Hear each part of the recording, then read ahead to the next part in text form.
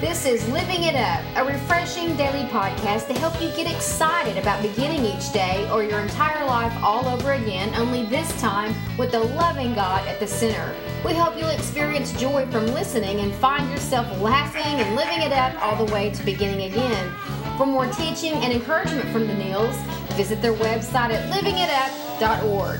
Now, here's Scott and Teresa.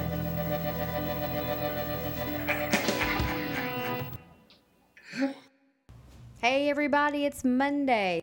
This is Living It Up while beginning again. We hope you had a great weekend. As we always say, our weekend's not like yours. We're excited because tonight is our weekend. This is like our Friday night. Kind of, yeah. Sort of. But we're not normal in any other regard. So why would that be normal too? That's true. Right, honey? So what's going on in the world? Do you have anything you want to bring up? No, I just always say, TGIM, thank God it's Monday. I mean, some people want to focus on thank God it's Friday, but I like to focus on thank God it's Monday. We get to begin again in a new week. And if we had a bad week last week, by golly, we can just pray to God. We can have a great one this one. That's right. And that's what we're all about. Yeah. So whatever you're doing, we're going to get right into the topic. And here's what it is. When beginning again today, do you see evil people happy and prosperous? Do you ever wonder if God's way is really worth it?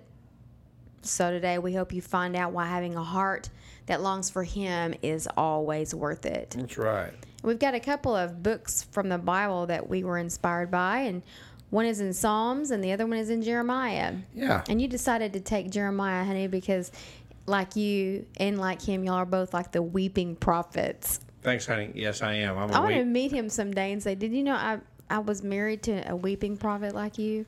Well, thanks. His name was Scott Neal. Honey, I think maybe we should change the spelling of our last name to Kneel instead of Neal. Well, go to the courthouse and do it for us. Well, that's so humbling. Neal. It's very humbling. Kneel. And we need that. We do, every day. Definitely. That's the way I look at it when I say my name anyway. Yeah. Anyway, okay, you going to go first? No. You're not going to read Jeremiah? You're going to read Psalms first. Okay, I'm going to read Psalms first, everybody. Psalm 73, 2 through 3. Just popped our ears. And those of y'all that follow us know we love the Life Recovery Bible. Not love. I mean, we enjoy it. We do. And then we study from it. We bring to you guys what we study from it. Okay, he says, but as for me, I came so close to the edge of the cliff. My feet were slipping, and yes, I was almost gone. For I was envious of the prosperity of the proud and the wicked. Yes, all through life, the road is smooth for them. They grow sleek and fat, and they aren't always in trouble and plagued with problems like all of us. Yeah. So that's the end of that. Right? This is right. odd for me because I don't normally read the scriptures to everybody. Yeah, it's really good. Yeah, that's good. That's a good scripture. Well, I mean, you know what? If you want to be honest, let's all admit it. Who has not thought this? Oh, I know. Who has not thought? No matter how wealthy or prosperity you have, there's always someone that has, you think, a little bit more than you do, maybe. And it doesn't have to just even be a thing. It could be, why do they have such a great marriage? Or why are their kids so, healthy and so educated and making straight A's and doing so well and all of that? It doesn't have to be a thing. Yeah. Why do they have so much joy? Yeah. Those envious feelings and jealousy, it causes us to stumble. That's why we've got to be rid of it. That's right.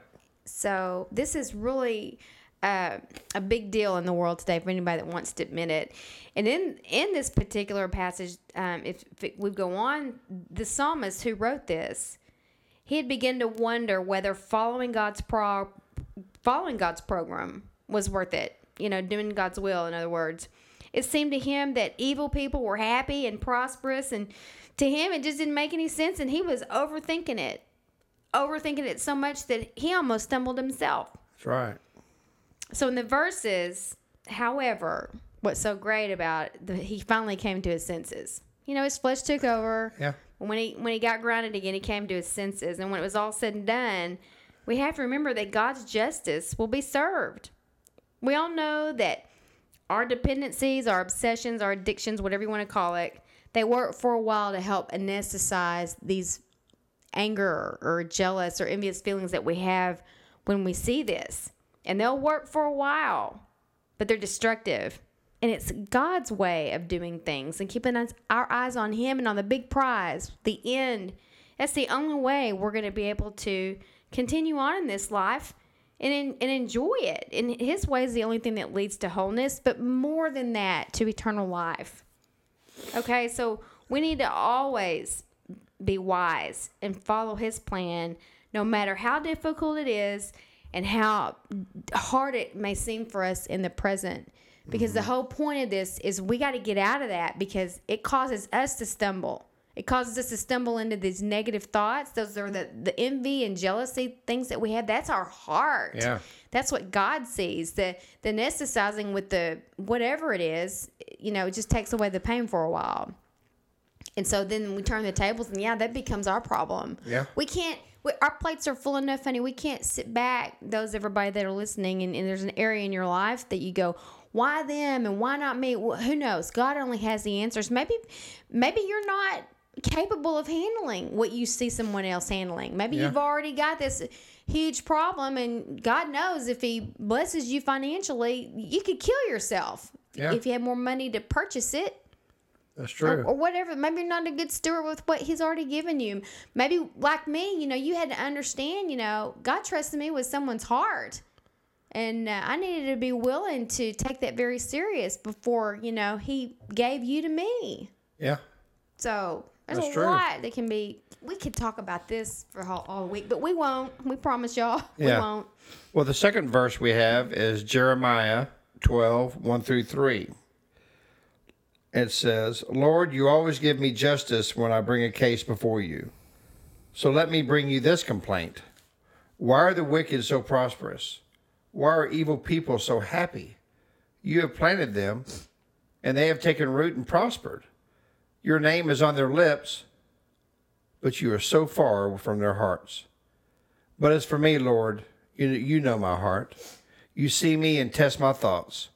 Drag these people away like sheep to be butchered. Set them aside to be slaughtered. When that was Jeremiah, and there he was weeping again. I think he was upset. Yeah, but what? It's just no wonder that Jeremiah struggled. Struggled so deeply with his calling. I mean, he was living in the midst of Judah's sin. I mean, he could see the godless lifestyles of Judah's people. And he knew God's concern about them, and their sin. So he asked the question, why do wicked people prosper? What's going on here, man? God answered that the wicked never prosper for very long. We should not allow ourselves to be bothered by this apparent success. If we do, we are the ones who will stumble. That's right. It may be difficult to be patient, but God's truth and righteousness do prevail always. Always. I remember growing up, my mom and I grew up with a single mom, and we had very meager means, I guess you could say. But what my mom always taught me was to appreciate everything we get. I wasn't growing up in the midst of the Lord at that time, but my mom did have Christian values, and that was one of them. She just wanted me to appreciate everything that I do receive. I remember, when I was young, with my mom, we were homeless for a while. Didn't have a place to live. And then when we did get an apartment, we had relatives, bring us food. It was very humbling. But we appreciated everything people did for us. And as I grew up actually in a very affluent neighborhood. I lived on the other side of the tracks. But I went to a school that had a very affluent kids in high school. They're all driving really nice cars and living in mansions and whatever that may be. And here's my mom and I in this little apartment. But man, I'll tell you what, to us, that was a mansion. Sure. It was awesome. They'd be eating T-bone steaks. My mom would be fixing us sloppy joes, And they were coming to your house. Yeah, and they were coming to, my friends loved to come to our apartment, There'd be 12 of them in our little apartment eating sloppy joes because it wasn't the food that they loved. It was my mom. Aw. Yeah. They loved being around her because she was the type of person that exuded that. Even though we're eating sloppy joes, she appreciated the fact that we had something to eat. And that's one way that you can get over envy. Do you appreciate what you do have? Good. Or do you keep looking for things you don't?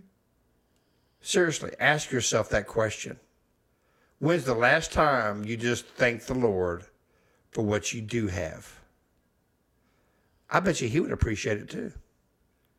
I mean, the God that I know never worries or said, "Oh Lord, here they come again with this complaint or with this want." The thing about... but hold on one second. I'm sorry, I thought you were done. No, but you know what? My point is, he doesn't get tired of us coming to him with what we want or desire.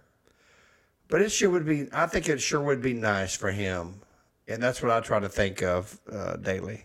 Yeah. Is just telling God, you know what, man, I appreciate what I have. Right. Thank you for what I have, man. Yeah, I've got a beat up old car, but you know what? It started today. Right. So anyway, that's just an example. No, and what I was going to interject here is the root word too of what we're talking about here is evil people. That's what makes it even more difficult. It's one thing to be working really hard or following the Lord and doing all you know to do, but when you see the evil, that makes it even more. It's like you just scratch your head and go, "Really, God? Yeah. Really? Yeah. These people are not only they're not following you, but they're evil." In our eyes, we see them as evil, but do we know their hearts? But I don't know. We are talking about some that are evil. Oh, We yes. don't know their hearts, but we judge them. Yeah, we judge them by their fruit. God knows their heart. Yeah, God judges them by their fruit. Yeah, we just see them, the way they are. Yeah. And, So evil and mean, I shake my head at I it. do, yeah. I mean, there are definitely people like that, all around us. You kind of go, my gosh, But you know what, though? We've got a mansion in the hill, beyond the clouds, with the Lord of Lords and King of Kings. No matter what anyone has on this earth or will ever have. You know the old saying, you can't take it with you. Right. But what you can take with you is your salvation. And your chance to really walk on streets of gold and look at that beautiful face. Yeah. Pearly gates. Pearly gates. And just to be able to see Jesus. Right.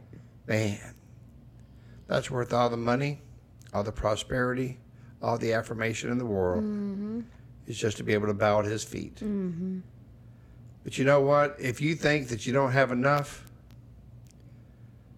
just think about one thing. The cross. You got everything, man. You got it all. Okay? And we know times can be tough. We experience them too. And sometimes we shake our head like, golly, man. How come things have to be so tough sometimes? But Jesus loves you. And for me, that's enough. That's enough. It is. And I think that we've pretty much said it all in here today. I think so. We want it to be thought-provoking. We hope there's something that, spoke to you through this. Well, Troy, our dog, some people can perceive him as being evil. Troy? No one is laughing but you. No, but he really is. But then we know his heart. Yeah. And so we know he is sweet, I guess. He just looked up at me, which y'all could see when you said he was sound asleep. Anyway, we're trying to be respectful of people's time. Yeah, but anyway, you know what? Maybe right now you're thinking, golly, man, I am envious. And I do judge people. And I do look, around thinking, man, that's not fair. Man, I'll tell you what, no matter how much money you have or how much money you don't have or what you got or don't have, you got to have Jesus to have anything. If you got Jesus, you got all the money in the world and all the things you're ever going to need, because he will supply all your needs. And that need is him, Jesus. So if you've never given your life to him, man, we really want to encourage you to do that today.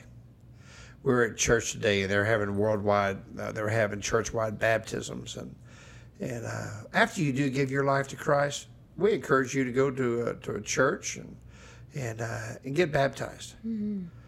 You know, baptism is not a requirement for you to be saved. Right. But it is showing the world, yeah, I'm all in. Mm-hmm. And following the footsteps of Jesus Christ, who was baptized. If he did it, that's good enough for me. That's right. So listen, if you've never given your life to him, or maybe you thought you had and you want to come on back to him, we pray that you pray this prayer of salvation and know that you are saved. Mm-hmm. Lord Jesus, thank you for who you are. Lord, I know you died on the cross, that you rose on the third day. And because of the cross, you say my sins are forgiven if I ask you from a sincere heart to forgive me. Jesus, please forgive me of my sins. Lord, I need you in my life. I give it all to you today. I don't want to be envious. I want to be all yours. In Jesus' name, amen. Mm-hmm. Okay. Well, thank y'all so much. And if you did pray that prayer, please email us at info@livingitup.org. And we'd love to hear from you. All right.